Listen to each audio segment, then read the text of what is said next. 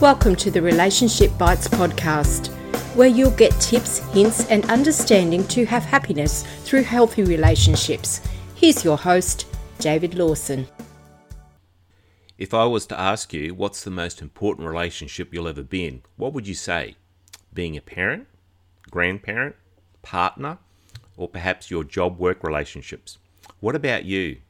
If you aren't in a happy, healthy relationship with yourself, how can you have happy, healthy relationship with others? So what does a happy, healthy relationship with yourself look like?